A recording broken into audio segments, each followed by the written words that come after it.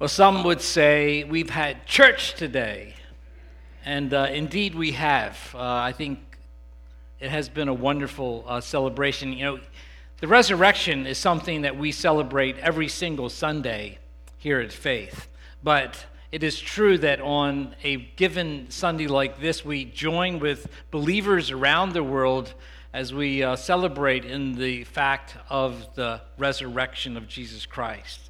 And so we welcome you here today. Last Sunday evening, my wife Maria and I visited my parents up in Pennsylvania and attended a concert with them that was rehearsing the aspects of the Holy Week and of the resurrection. It was produced by the True Gospel Church of Buck County. But what really captured my attention was a young brother of about 8 or 9 years old who was sitting with his little sister about 3 or 4. Their parents were both singing in the choir, but the little girl was sitting on her big brother's lap facing him and looking at his brother's eyes, and she would be kissing him on the cheek. And after kissing him, she would start licking him on the cheek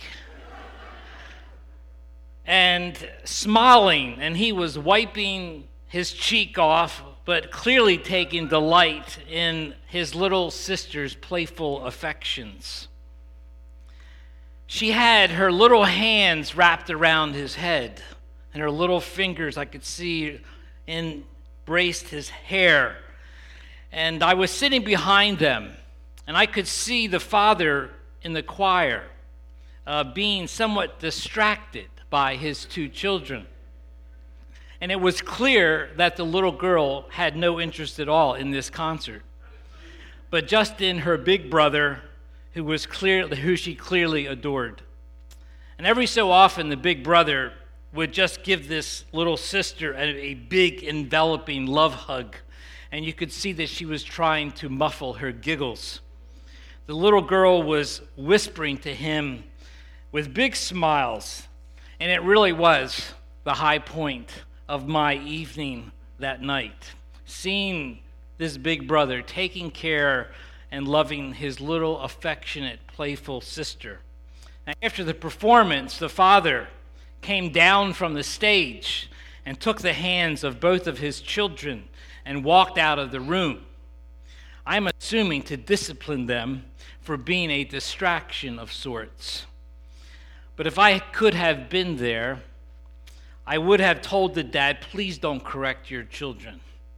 You sang wonderful songs about the resurrection, but they displayed the loving wonders of the resurrection. Their playful affections for each other were evidences of what you were singing about. It was the best performance of the night for me. Thank you for nurturing such love in your children. You know, C.S. Lewis captures some of the joyful love and affection and energy of the resurrection in the closing scene in the Narnia Chronicle, The Lion, the Witch, and the Wardrobe. Aslan, the Christ-figured lion, though innocent, became a willing victim to be executed in the place of a traitor, but then rose from the dead because of the deeper magic of Narnia. The formerly despondent Lucy and Susan, who thought they lost their beloved friend, had their mourning turned into dancing as the great Aslan, now full of life, frolics with these daughters of Eve. He says there, now diving between them, now tossing them in the air with his huge and beautifully velveted paws, and catching them again, and now stopping unexpectedly so that all 3 of them rolled over together in a happy, laughing heap of fur and arms and legs. It was such a romp as no one has ever had except in Narnia.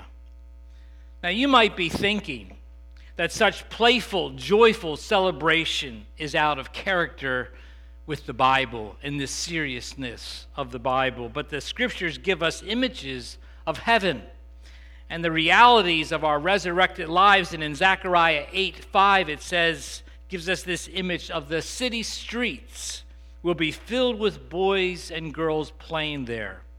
Playing, laughing, singing, dancing, celebrating, making sport are images of our resurrected lives.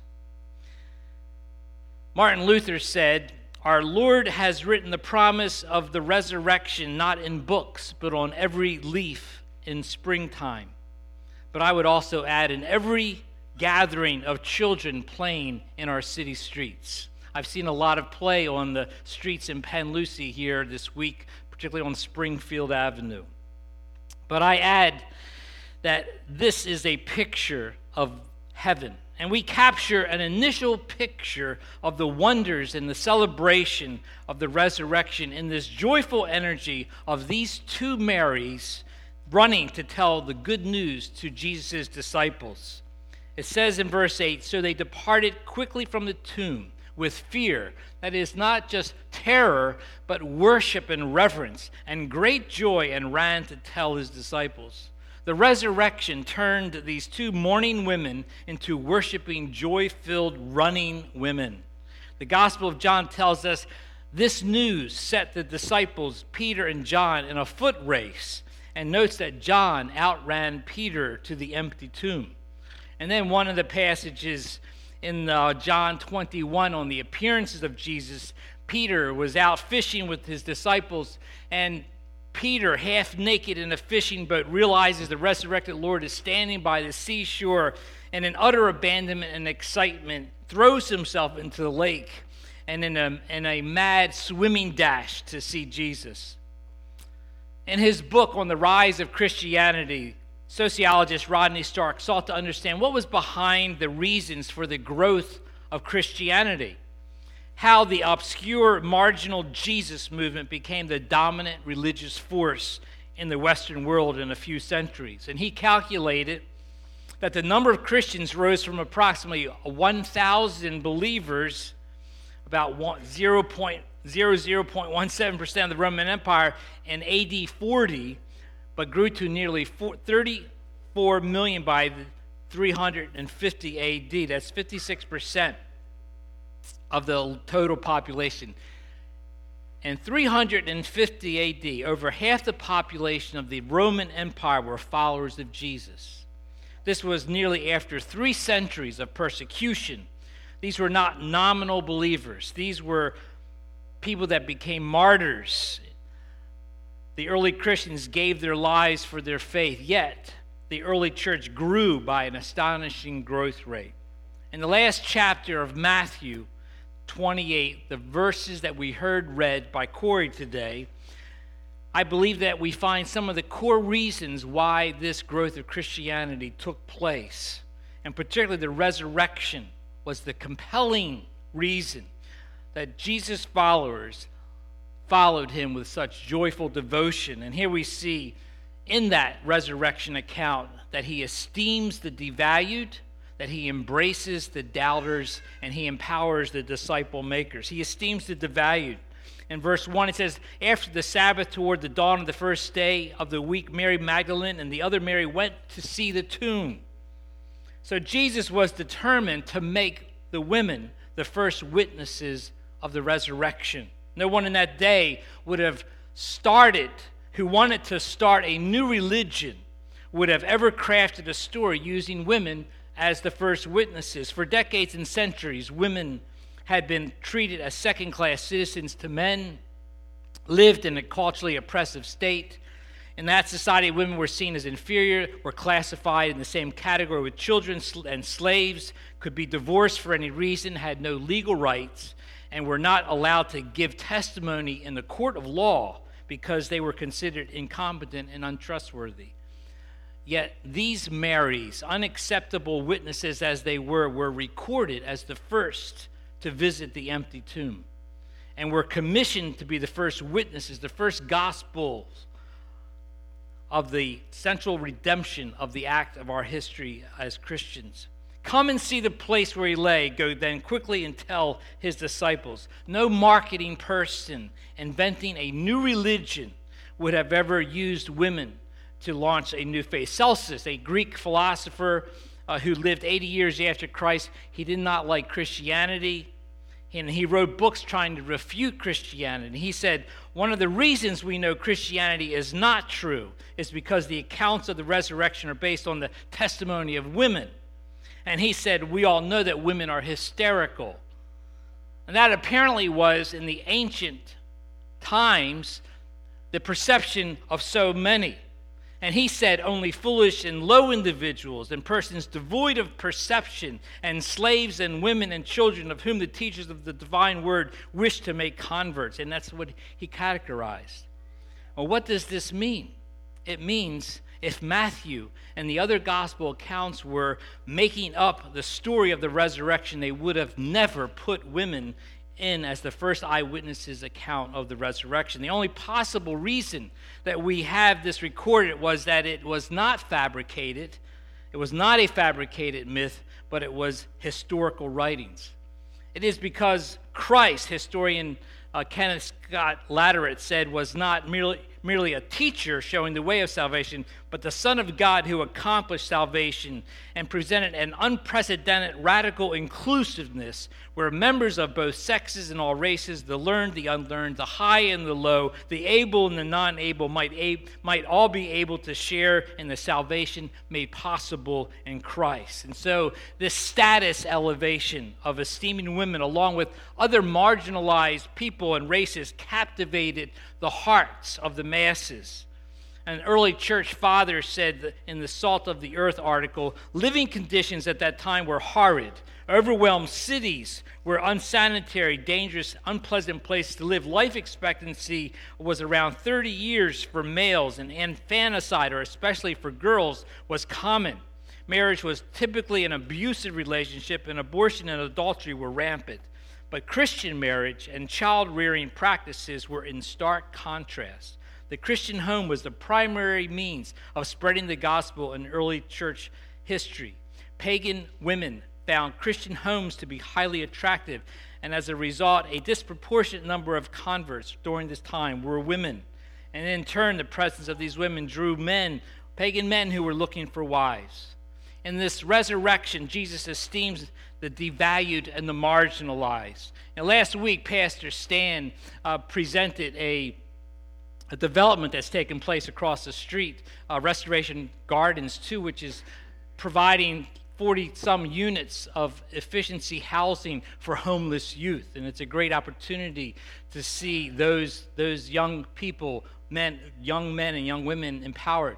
But right around the corner here at Blessed Sacrament Church, you see construction that's going on. And what's happening there is that 35 years ago, the Sisters of Mercy and the Sisters of Notre Dame were working with incarcerated, or women that were incarcerated, and were trying to break the cycle of addiction and incarceration. And they started to reach out, and that started what's called the Miriam House.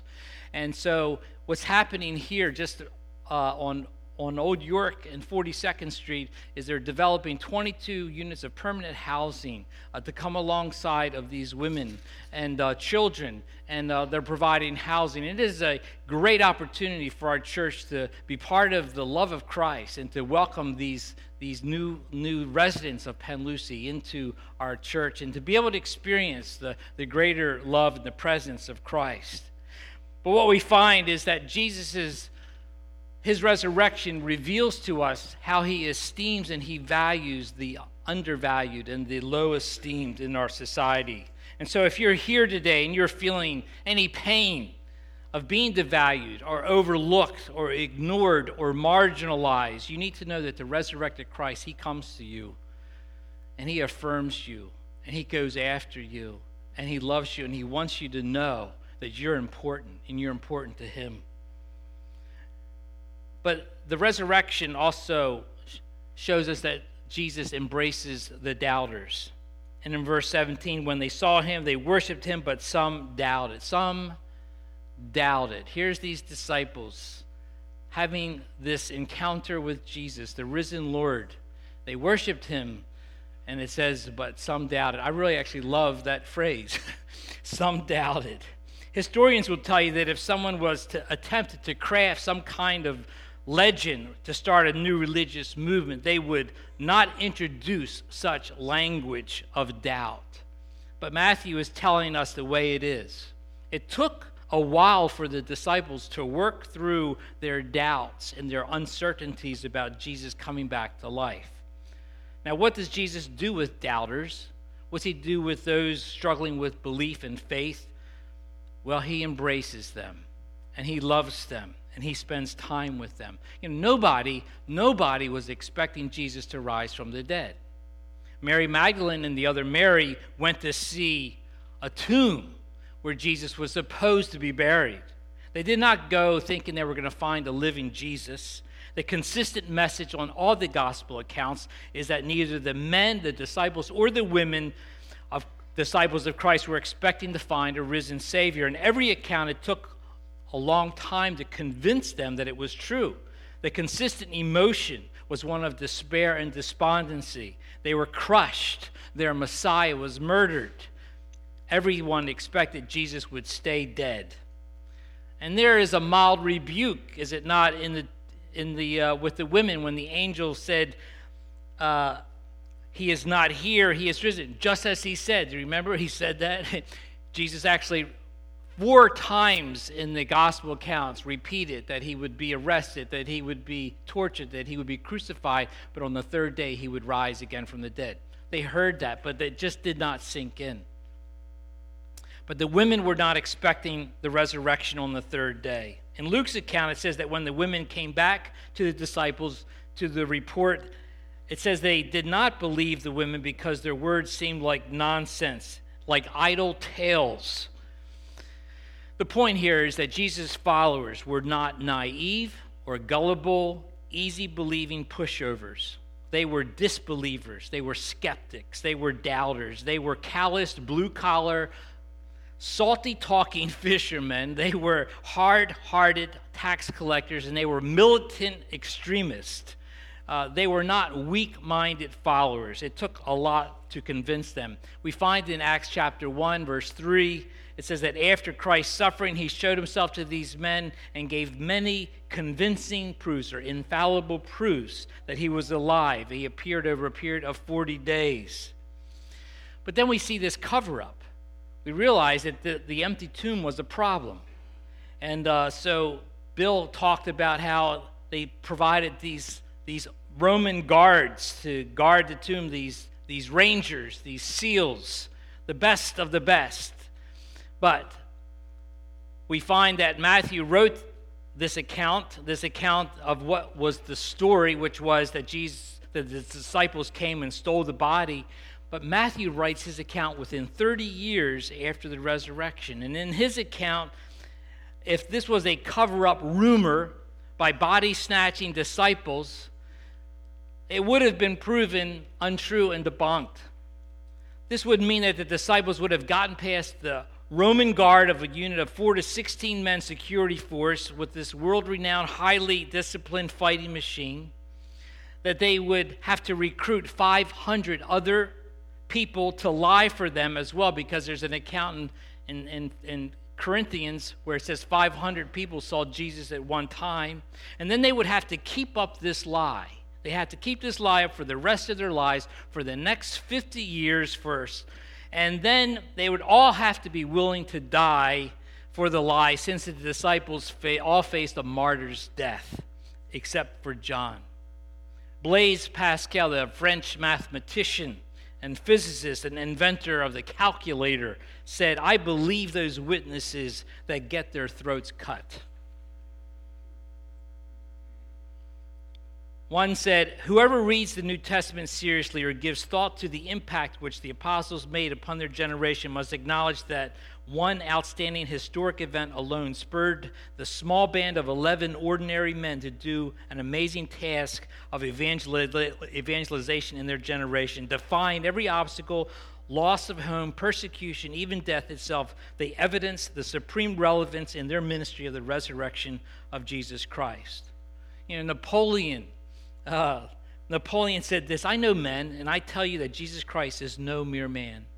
Between him and every other person in the world, there is no possible term of comparison. Alexander, Caesar, Charlemagne, and I have founded empires. But on what did we rest the creation of our genius?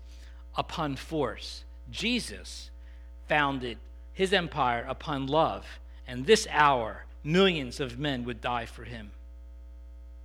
I've had the pleasure of walking alongside of a young man who's been worshiping at Faith for the last several months.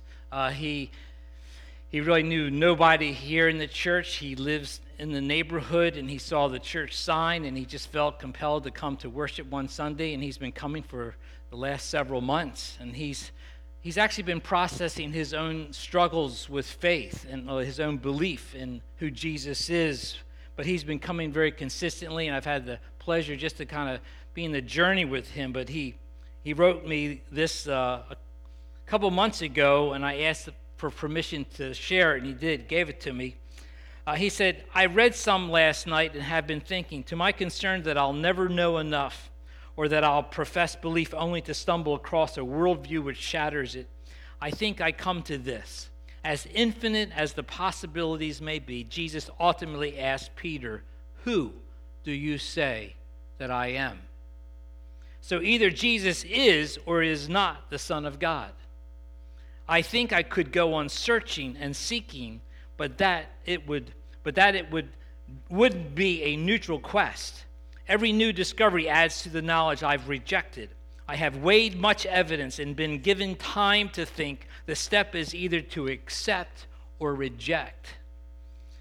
Now, other self-proclaimed deities or prophets may have made similar exclusive requests, but this is what he says, and he has asterisks over each one of these. He says, "But from moments in my life, the evidence and conviction of guilt which I have sensed in my better moments, my failed efforts to be the things I consider good, a small taste of what it feels like to actually do something loving, those I've met, both Christian and non-Christian, the faults I've witnessed in those I most looked up to, the history of the church and its endurance across the world, the historical evidence to support the Christian worldview, the image of morality portrayed by Christ, in whom I find the only possible solution to the problems of the world, my hope that life does have meaning and that it is not futile, and the hope that he does love every single person, including me, I say yes to Jesus as Lord, and I believe."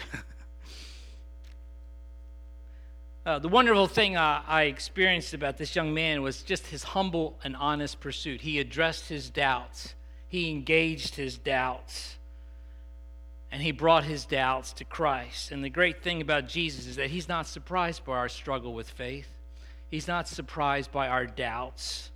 He embraces doubters, and he incorporates into his prize team of apostles those individuals who had deep struggles with faith. You might be here too, and you might be struggling with whether you can fully trust Jesus. Well, Jesus wants to meet you in your sincere struggle. Jesus embraces and comes to those weak in faith, to deserters and deniers and despondent and the doubters. Matthew's up front that Jesus embraces the doubters. But you also need to know this. One pastor says, there lies a basic flaw in all doubt. It can never be fully satisfied. No evidence is finally enough. There is a doubt that wants always to consume, never to consummate. It clamors endlessly for an answer, but drowns out any answer that might be given. It demands proof, but will doubt the proof offered. Doubt then can become an appetite gone wrong, to keep God at arm's length, to be an excuse to never believing, because no evidence will be enough. Such is not sincere doubt, but stubborn unbelief. But what do sincere doubters do? I like this passage, and the passage shows us that they worshiped him, but some doubted. The doubters were in the worshiping community. They exposed themselves to a community of faith and grace. They brought their doubts to Jesus, and Jesus met them at their place of doubt. And so if you're one of those doubters, if you're struggling, and I would just want to say, if you're here today and you've been struggling with doubt, but you decided to come to an Easter service, I'm just so glad that you're here. We just welcome you. And I pray that you would continue to experience the grace of God and you continue to experience the fellowship as he wants to work with you in your doubts. But the final thing is that Jesus empowers the disciple makers. Not only does he esteem the devalued and embrace the doubters, but he empowers the disciple makers. And Jesus came and said, "All authority in heaven and on earth has been given to me. Go, therefore, and make disciples of all nations." We've been in a whole series of studying through the Gospel of Matthew in our worship. And a major theme of Matthew is that Jesus presents himself as the king who has ushered in a kingdom. It's a kingdom not of this world, but it's a kingdom that connects with this world, and it's a kingdom that is for all nations. It's quite an amazing movement of Jesus coming as this king. And in this passage, this final words of Jesus to his disciples, he makes a rather audacious, astounding claims. He says, "All authority in heaven and on earth has been given to me." That is rather audacious, do you not think? I mean, who says those kinds of things? It seems ridiculous when you start thinking about it. I mean, Jesus is saying he has all authority. There's this pretty boring theologian by the name of Alfred Plummer. He lived back in the 1800s, and most of his stuff is very dry, but it's been said when you get to this commentary on this passage, all of a sudden there's this passion and the emotions rise. And this is some of the things that he says. He says, "Again, one asks, who is it that dares thus confidently to make this amazing claim? Who is it that utters it as if it were a simple matter of fact about which there was no question?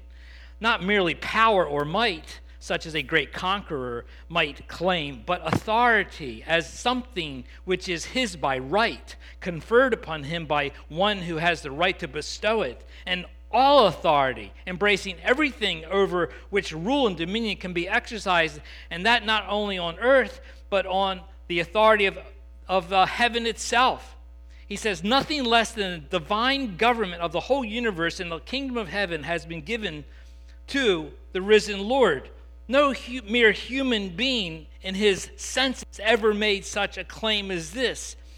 It is in this plenitude of divine authority that he lays upon his apostle and church his last great charge, and to them his last great promise." It is rather audacious. You know, it's really not a friendly postmodern or modern cultural thing for anyone to say that I have all the authority, not just here on planet Earth, but in the whole universe. I mean, who has the right to say something like that? Only someone who lived a perfect life, an innocent man who died, but death could not conquer him. He rose from the dead. That's who can do that. And Jesus did that. But it's important for you to realize how audacious that claim is. And you have to deal with the audaciousness of that claim. C.S. Lewis said it like this: "A man who was merely a man and said the sort of things Jesus said would not be a great moral teacher. He would either be a lunatic or else he would be the devil of hell. You must make your choice. Either this man was and is the Son of God, or else a madman or something worse.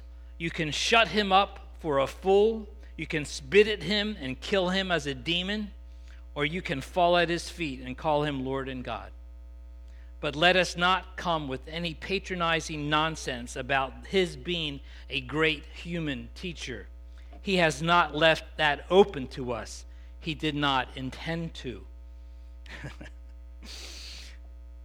When I was 15 years old, I came into an encounter with this Jesus. I came to realize I was a sinner in need of a Savior. It just seemed like a simple thing that I owed obedience to my Creator. I knew I had fallen in so many ways, And so I embraced Jesus. I confessed my sins and I gave my life to Christ in high school. And then I was in this church, the church that I grew up in, this Granite Presbyterian Church. And I can't really remember a lot of experience. I mentioned in the past here that actually in that foyer there, right behind those red doors when I was 4 years old, that was where this pastor picked me up and started shaking me because I had torn up the bulletin in the front pew. And that was my earliest church memory. And by the way, somehow I was able to disassociate the pastor from Jesus. I didn't consider this guy to be Jesus, and so that was a good thing. Here's the deal. The church will fail you. Pastors will fail you. I will fail you. Jesus will never fail you. Jesus will never fail you. He will never leave you. He'll never forsake you. That's what he said.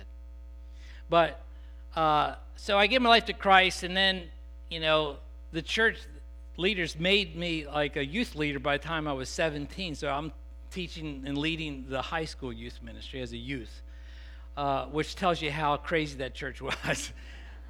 They were very gracious to me. But my brother and I, my older brother, we decided, let's do a sunrise service, which like early morning sunrise service on Easter morning.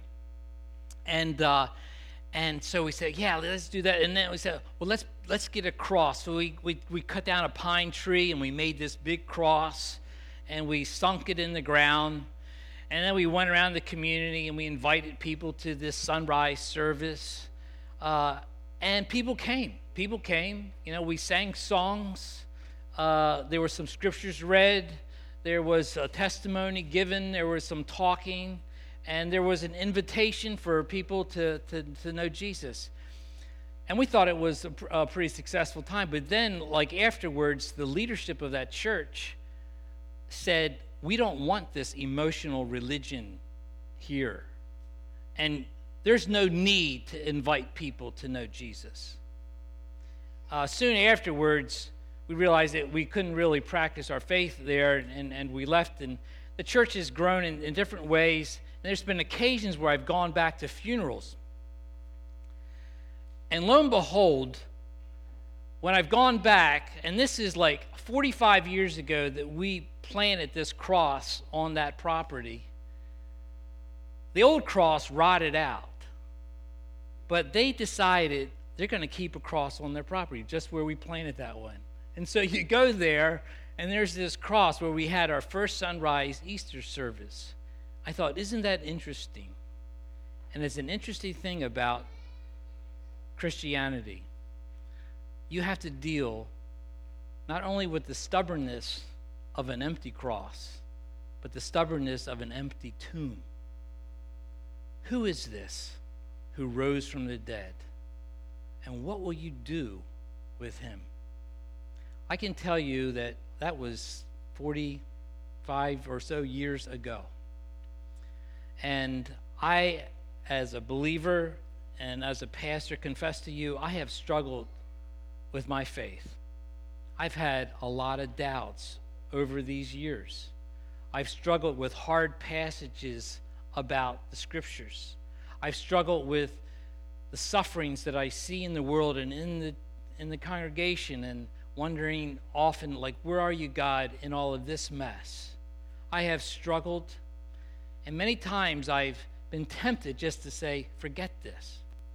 But what keeps me coming back and what I can't get away from is the reality of an empty cross and an empty tomb.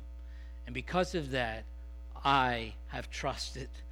And so I stand here as a weak vessel with a strong God. I stand here as a weak pastor, but a risen Savior. And, Paul said when he felt overwhelmed, he says, we felt the sentence of death. But this was given to us that we might not rely on ourselves, but on the God who raises the dead.